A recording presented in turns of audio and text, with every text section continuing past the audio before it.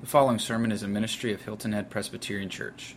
For more information, visit us online at hiltonheadpca.com. It's a simple lead-in to what we're talking about this morning. Our series has been on looking at how the coming of Jesus Christ satisfies our deepest longings. We've said that we've had a longing to be loved, and that Christ came and He simply said this: do you want to know that you're loved? I came into the world and I'm saying that I loved you.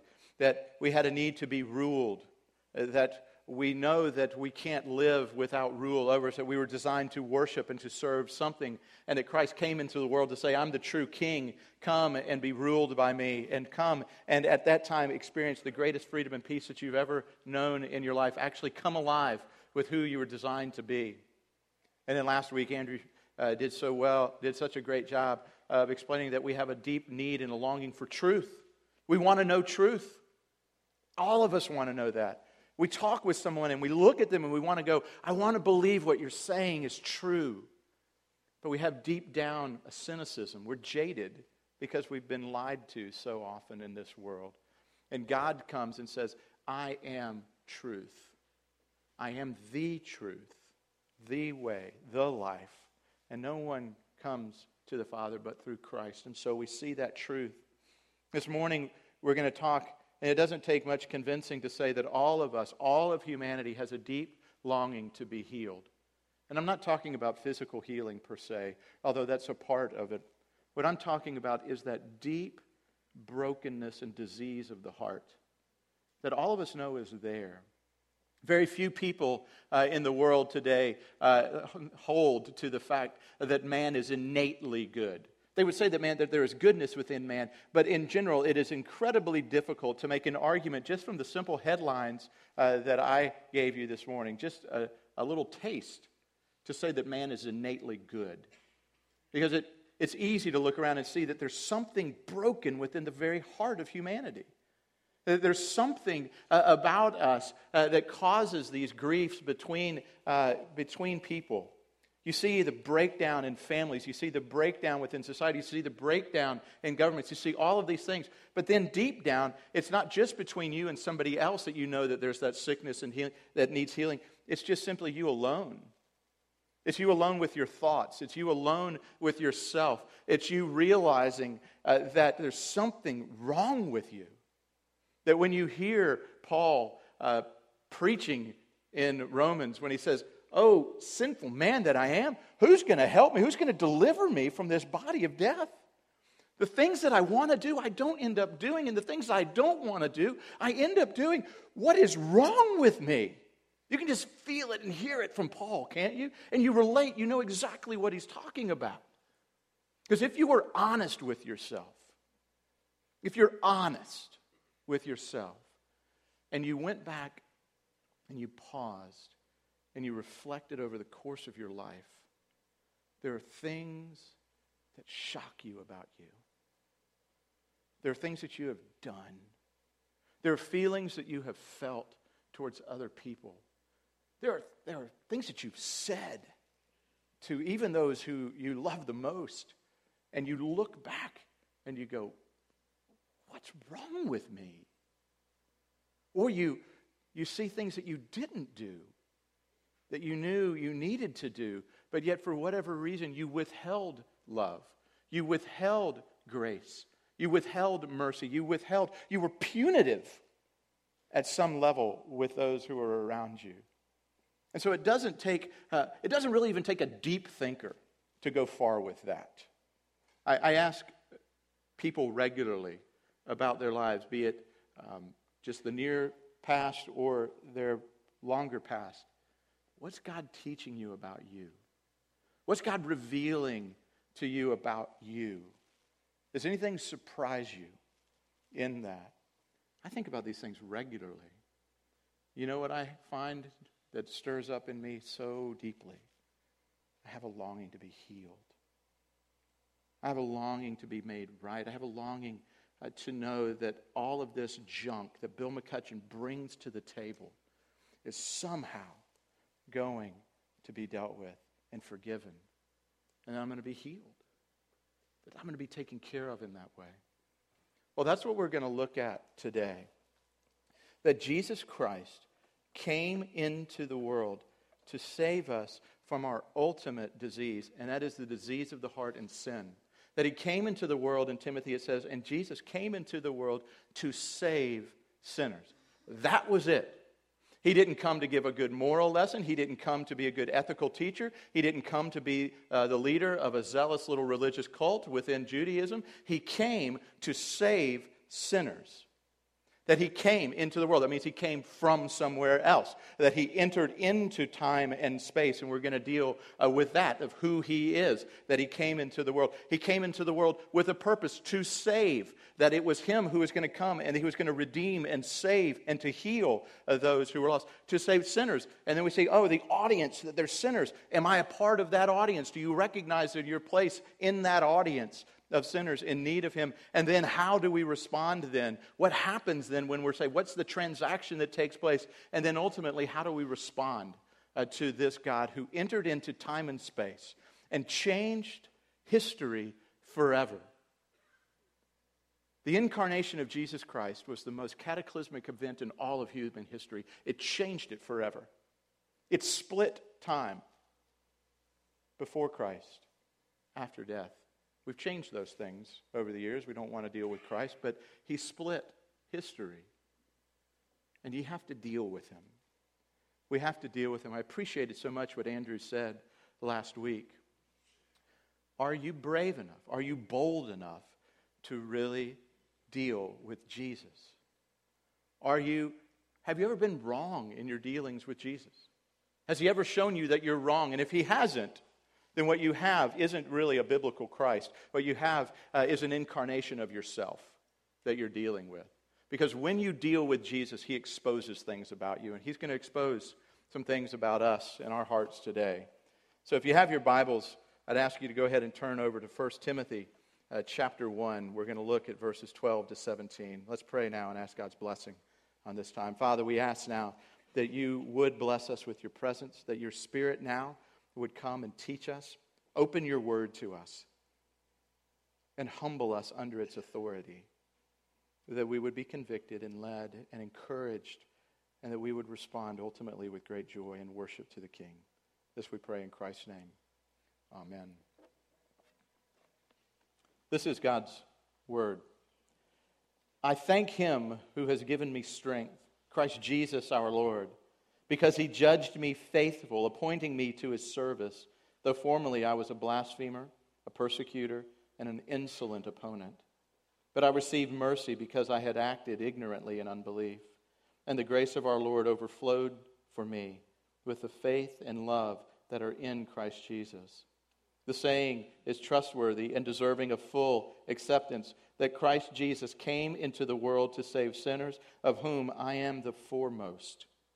But I received mercy for this reason, that in me, as the foremost, Jesus might display his perfect patience as an example to those who were to believe in him for eternal life. To the King of ages, immortal, invisible, the only God, be honor and glory forever and ever.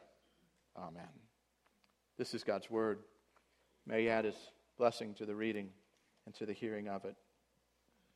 The word incarnation, it doesn't occur in the Bible. It's a Latin word. It comes from endocaro, which basically means flesh.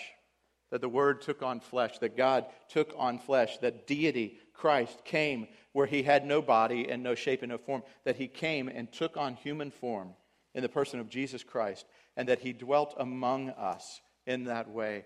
That the coming of Jesus Christ into the world, this incarnation of Jesus Christ, was the most important event in human history.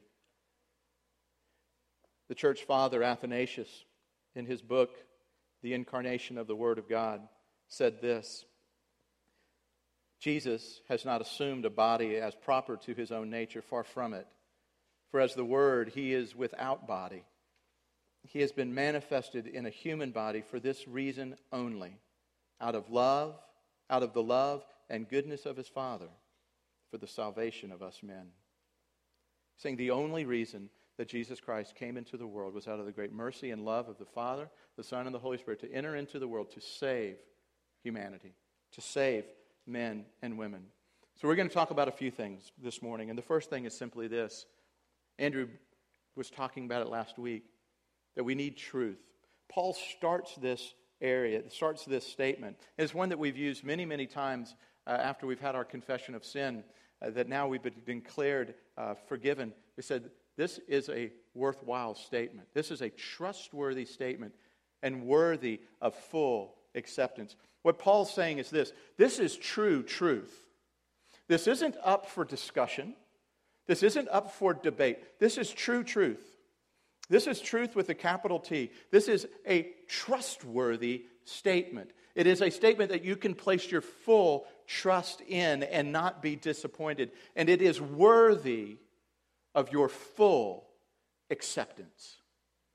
Paul was combating within the church even then that this was just a myth or a legend. Paul was dealing even back then with this idea that people said, oh, this is just a concoction out of your own mind, that God would come into the world. Because back then there was a pure separatism. There was the spiritual and there was the physical. And there was no way within Greek thought, there was no way within the thought patterns of the ancient Near East that the God of the universe or any deity in spirit form would come and enter into the dirtiness of the physical world. Those were separated.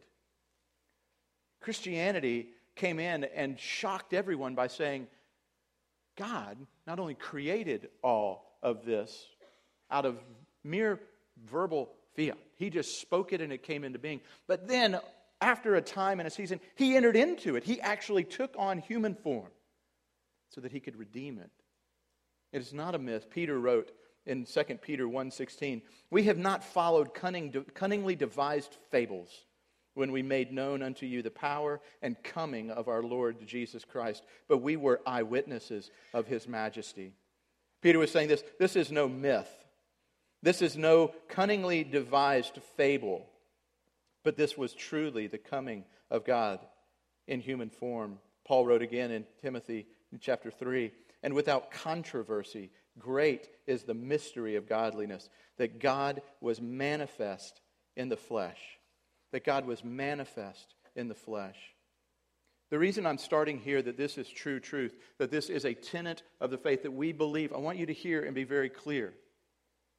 We talk about in our family, and I've talked about in my times as ministering to singles and college students and all, and youth, that dating is all about concealing.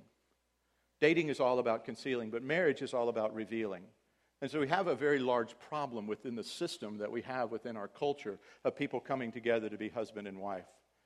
Well, I want to make sure that if any of you are here and you're sort of dating the church, you're I call it the sniff test. You're coming in, just give a little sniff, see what we're all about, see what we believe, see what we're like, see what the worship is like, see what I'm like, see all those things. I want you to hear very clearly, I'm going to reveal to you this. This is what we believe to be true, that Jesus Christ was the Son of God who came into the world, who took on flesh, dwelt among us, that He lived, that He died, was crucified, was buried, was raised from the dead, and has ascended into heaven, and one day He's coming back again. That's not a myth. That's not a fable. That's actually truth that we're willing to stake our very lives on. And if you ever hear anything else, I'm giving you freedom and privilege to do this. If you ever hear anything else come out of, it's hard to say this pulpit. It's better to have a big pulpit out of this sacred desk. But if you ever hear anything coming from me or some of the other pastors that is different from that, leave. Or make us leave. But that's who we are. And that's what we believe, that Jesus Christ came and took on human form and dwelt among us. That it's true truth, that actually happened. Because you see, there are very strong movements within the world today and within Christendom even and in the church that attack that. The early part of the 20th century, the seminaries, the great seminaries of Princeton and of Yale and of Columbia and other seminaries that were training the men and women of God to come and to lead the church under men like Schleiermacher and under men like Bultmann and these men like Barth. They came and they perverted the gospel in such a way that they said, we're going to take away all the myth and all of the fables. And one of the things they had to take away was the actual historicity of the coming of Jesus Christ. And there was a work that was done in 1977 that I had to read in seminary, not in 1977, but when I was in seminary. And it was called The Myth of God Incarnate. And this is one part of it. It said the Christians of the early church lived in a world in which supernatural causation was accepted without question, and divine and spiritual visitants were not unexpected. Such assumptions, however, have become foreign to our situation.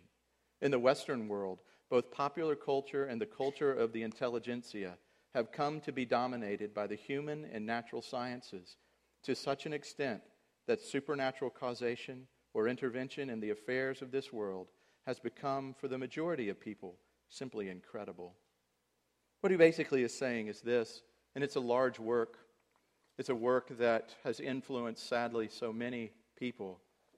He's saying this: if you believe that Jesus Christ came into the world, that he dwelt among us and he was truly God, then you're believing a myth. That intelligent people, that smart people, that studied people don't believe such things.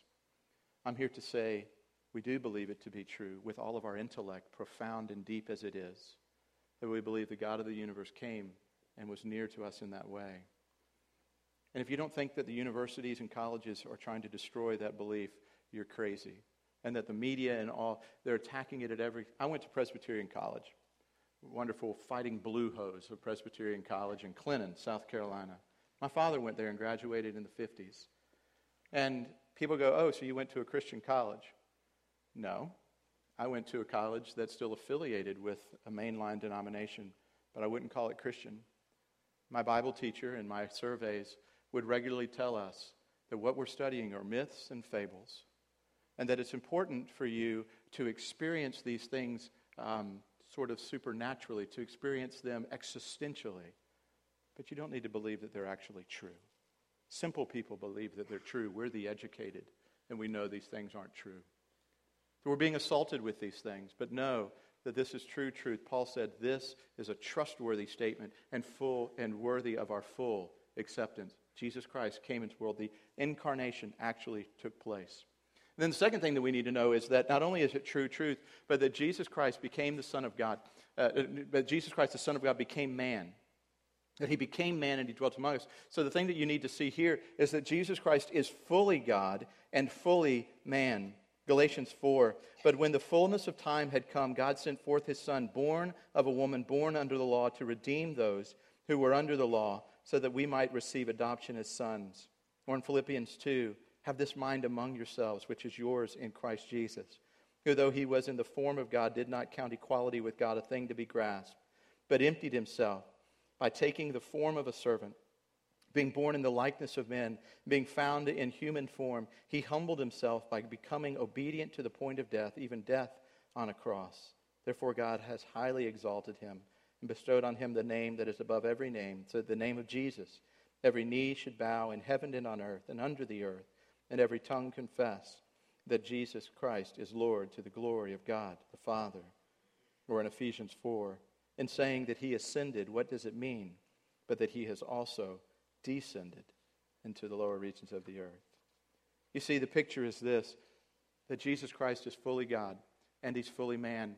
That the birth of Christ through Mary was fully human. That we need to know that he's fully human. That he wasn't partially human. That he wasn't sort of a vague human, but he was fully human. And that in his full humanity he relates to us, and that is so incredibly important. Why is it so important to believe that he was fully human? I know this is Theology 101, and some of you guys, it's warm in here, and I'm sweating too, but stick with me for a minute. This is so important. You need to believe that he's fully God, that he's fully God and fully man. Why is it important to know that? Because in his full humanity, he relates to us and can then take our place, humanly speaking. That he can stand before the judge and say, I now stand in human form before you, Father, and I am taking on the sins of all of those whom you have given to me. And I stand and I will be judged on their behalf in my full humanity. But he had to be fully God so that he could do that with great perfection, that he could live that life without sinning, that he could then come and he could, as our high priest, offer to God that sacrifice and it be accepted. That Tim Pitzer would be able to tell you this and explain it, and Andrew's studying for his ordination now as well. So you can talk to them and ask them what the hypostatic union is But the hypostatic union is that beautiful thing of the full deity of Christ and the full humanity of Christ come together. And he dwelt among us.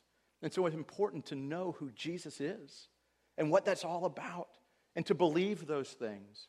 There was a controversy within the church throughout all of the times of the church. And every controversy that came, the largest ones at least, were about the person and work of Jesus Christ. Was he fully God? Was he fully man?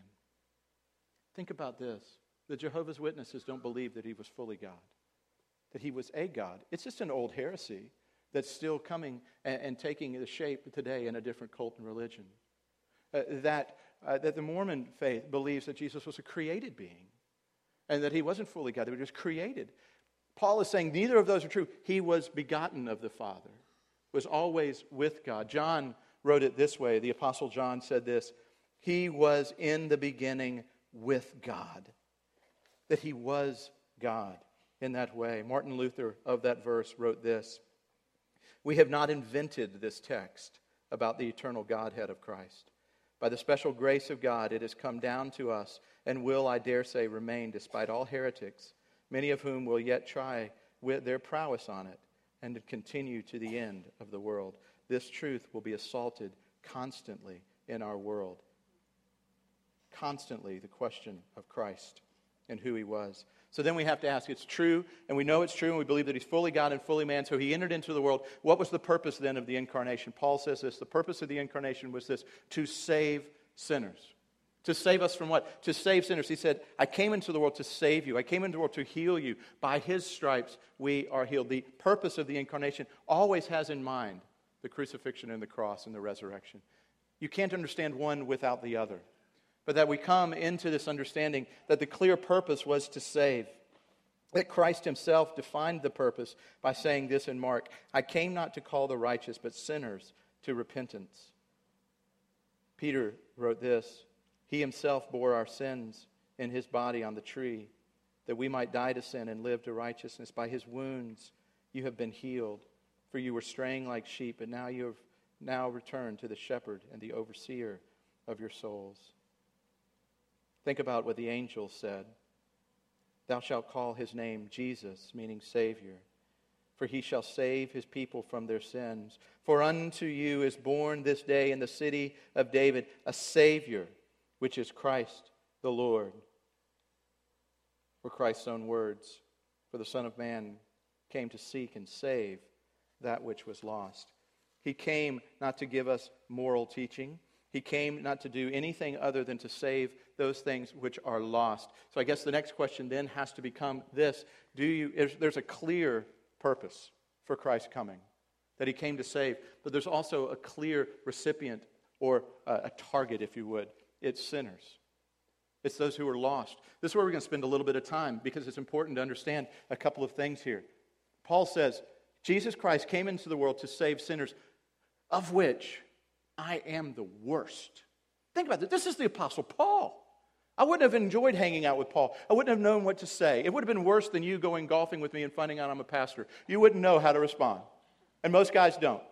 They're like, I went to a high school reunion a number of years back.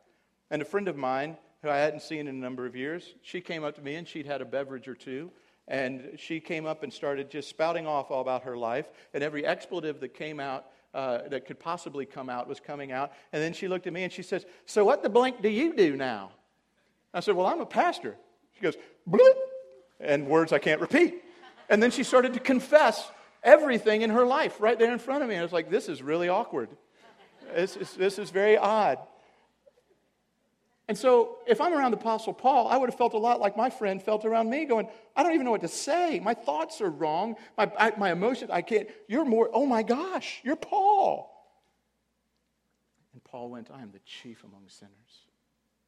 I was a blasphemer and a persecutor of the church.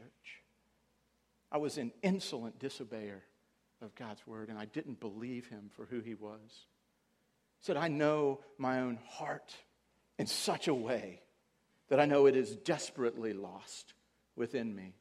The words of Jeremiah would ring so true to Paul. Oh, the heart, how deceitful and wicked it is.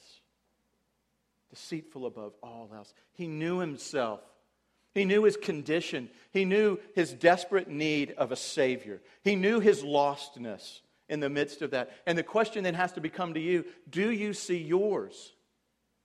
How do you consider yourself? Do you just need a little Savior? Little sinners need little Saviors. Paul understood that he needed a massive Savior to come and to save him.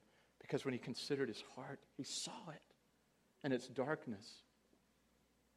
People sometimes mess with me and go, gosh, you're Presbyterian. And you're even worse than that. You're one of those Presbyterian Church in America guys. You're one of those PCA guys. You guys hammer on sin and the condition of the heart and the human condition too much. You make us feel terrible about ourselves when we come to your church. I don't like the churches that you lead.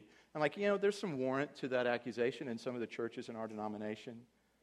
But I think one of the things that I want you to understand is to turn a phrase that a pastor I heard once said, the way up is first to start going down. That the way to go up is ultimately first to go down, to see your desperate need. You'll never on a plane grab on to the parachute unless you've heard the stewardess say, oh, by the way, the plane is heading down. We're going to crash. Then all of a sudden, you're going to grab hold of those things. Then you're going to be looking at that simple little sheet, and you're going to put down all the silly things that you've been looking at to buy, and you're going to go, how do I get out of this plane? What happens when we hit the water? What happens to all of these things?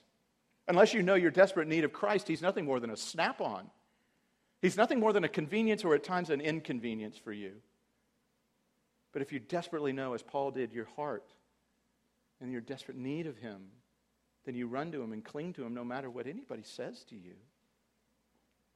And you may be going, Bill, I'm not a blasphemer. I'm not a persecutor of the church. I'm not an insolent, disobedient person. I mean, come on. I do a few things.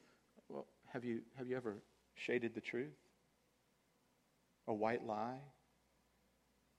Anybody drive 46 this morning on your way in on 278? You ever cursed? Been angry? These things? You go, oh, come on, Bill. Do you realize that Christ died for all of those? That just because of those simple little things that we stand condemned before God? We go, those are just, come on, Bill. Gotten drunk? Sex outside of marriage? Misplaced sexual intimacy and those things? Masturbation? Pornography? You go, wow, come on, Bill. Well, how about this one? Have you ever considered why Sodom and Gomorrah was destroyed? And you're going to go, oh, for their heinous sins. Oh, that terrible stuff they did. Well, if you read in Ezekiel 16, it says this, that God cursed Sodom and Gomorrah because of their lack of charity to the poor. Have you cared for the poor? Are you generous in those ways? Do you see your own heart? Do you look into your heart and do you recognize, oh my goodness? And you understand Paul when he said, oh, heart, who's going to save me from this thing? When you recognize, I am the chief among these. Because at that point, you are no longer comparing yourself to one another. You're comparing yourself only to the standard of God's holiness. And when you look at the standard of God's holiness, and it grows in your understanding over time, then you see in your own life, oh, the growth of your own heart. And not condition of your heart, but the knowledge of the condition of your heart.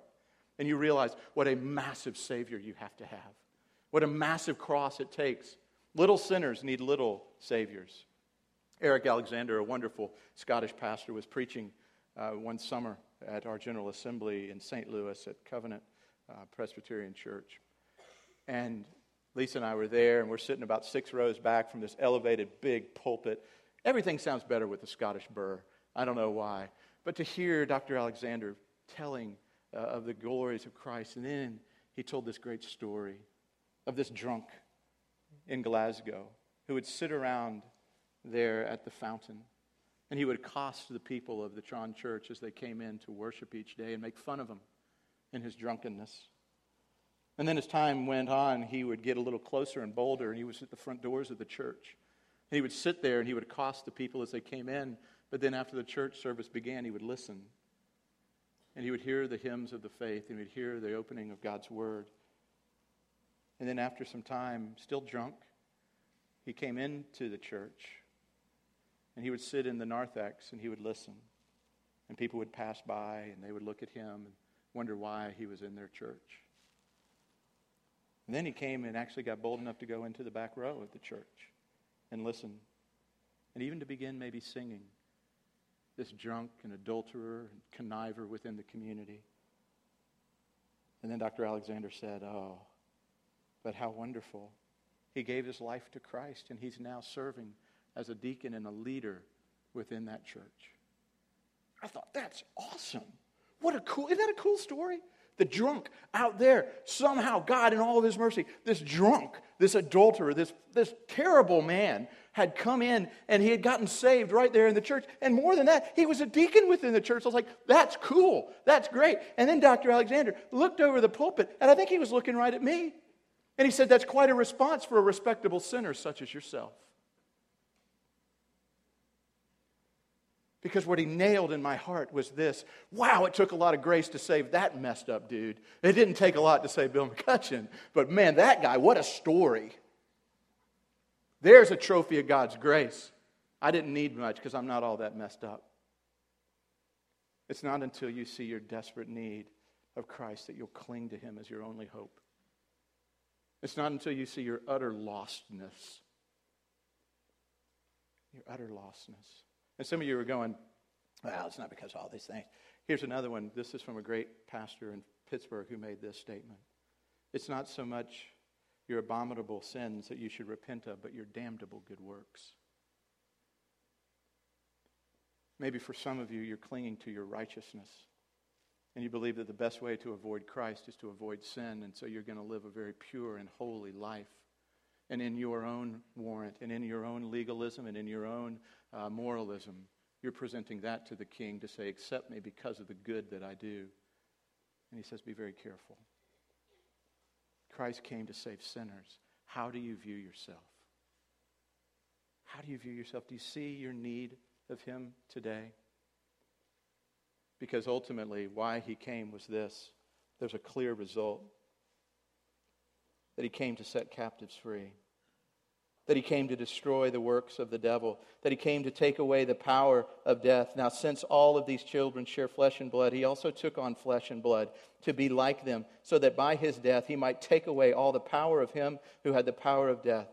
That he took away the sting of the law, the curse of the law. And basically what happened was this, that because of what Christ has done on your behalf, and that by your faith in him and belief in him, you become his righteousness. You gain his righteousness, and he takes on all of your sin. He bore our sins to the cross. He who knew no sin became sin on our behalf. Why? That you might become the very righteousness of God.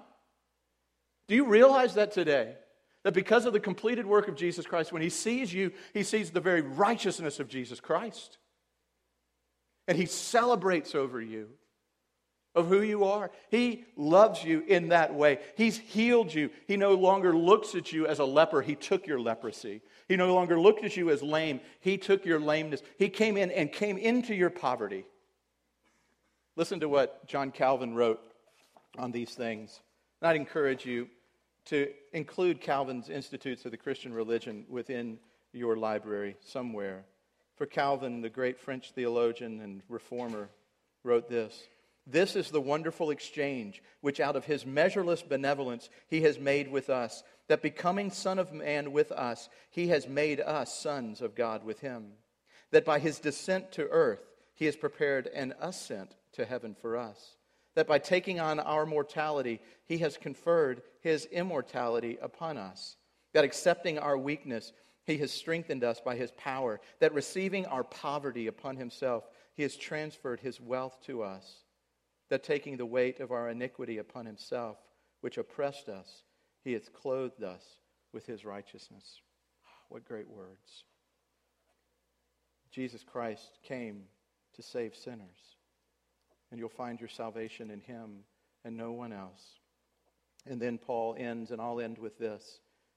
What's then the proper response of the sinner who comes and receives the grace of this Savior who comes and heals him? It's to worship. It's to worship.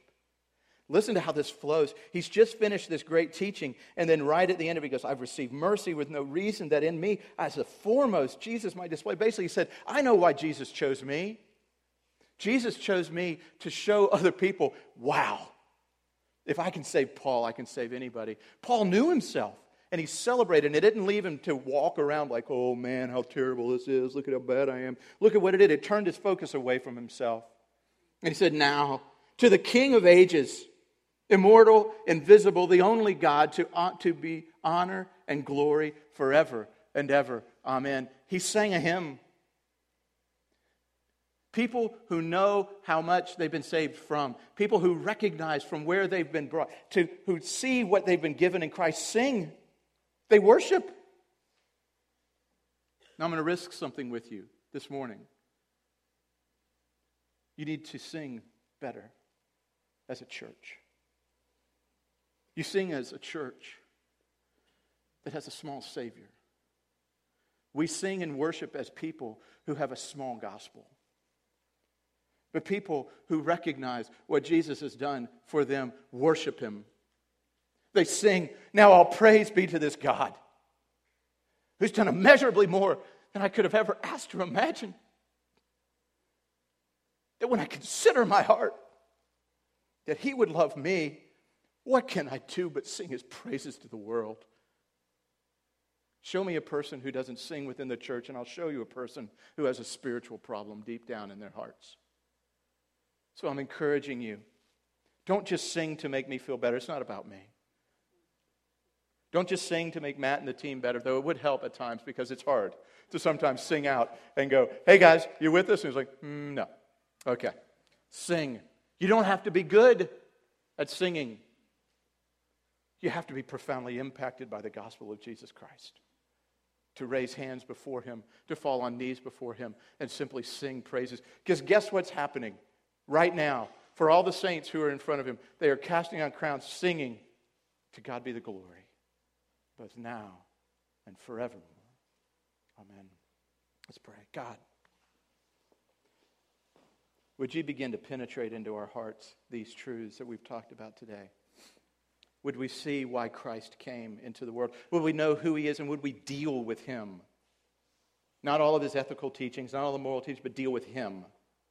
That if He is who He says that He is, then we have to wrestle with Him and the implications of that in our life.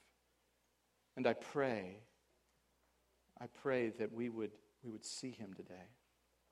And we would see our desperate need of Him. And for some here today, that today would be the day they give their lives to You. They would finally bend the knee. They would quit playing around with You. They would quit tinkering with You. And they would fall before You as their King and Healer and Master. Father, and then would we see You lift us up? And would we join with the congregation in singing? Praise be to our God. Hail Him. Hail Him. In Christ's name, amen.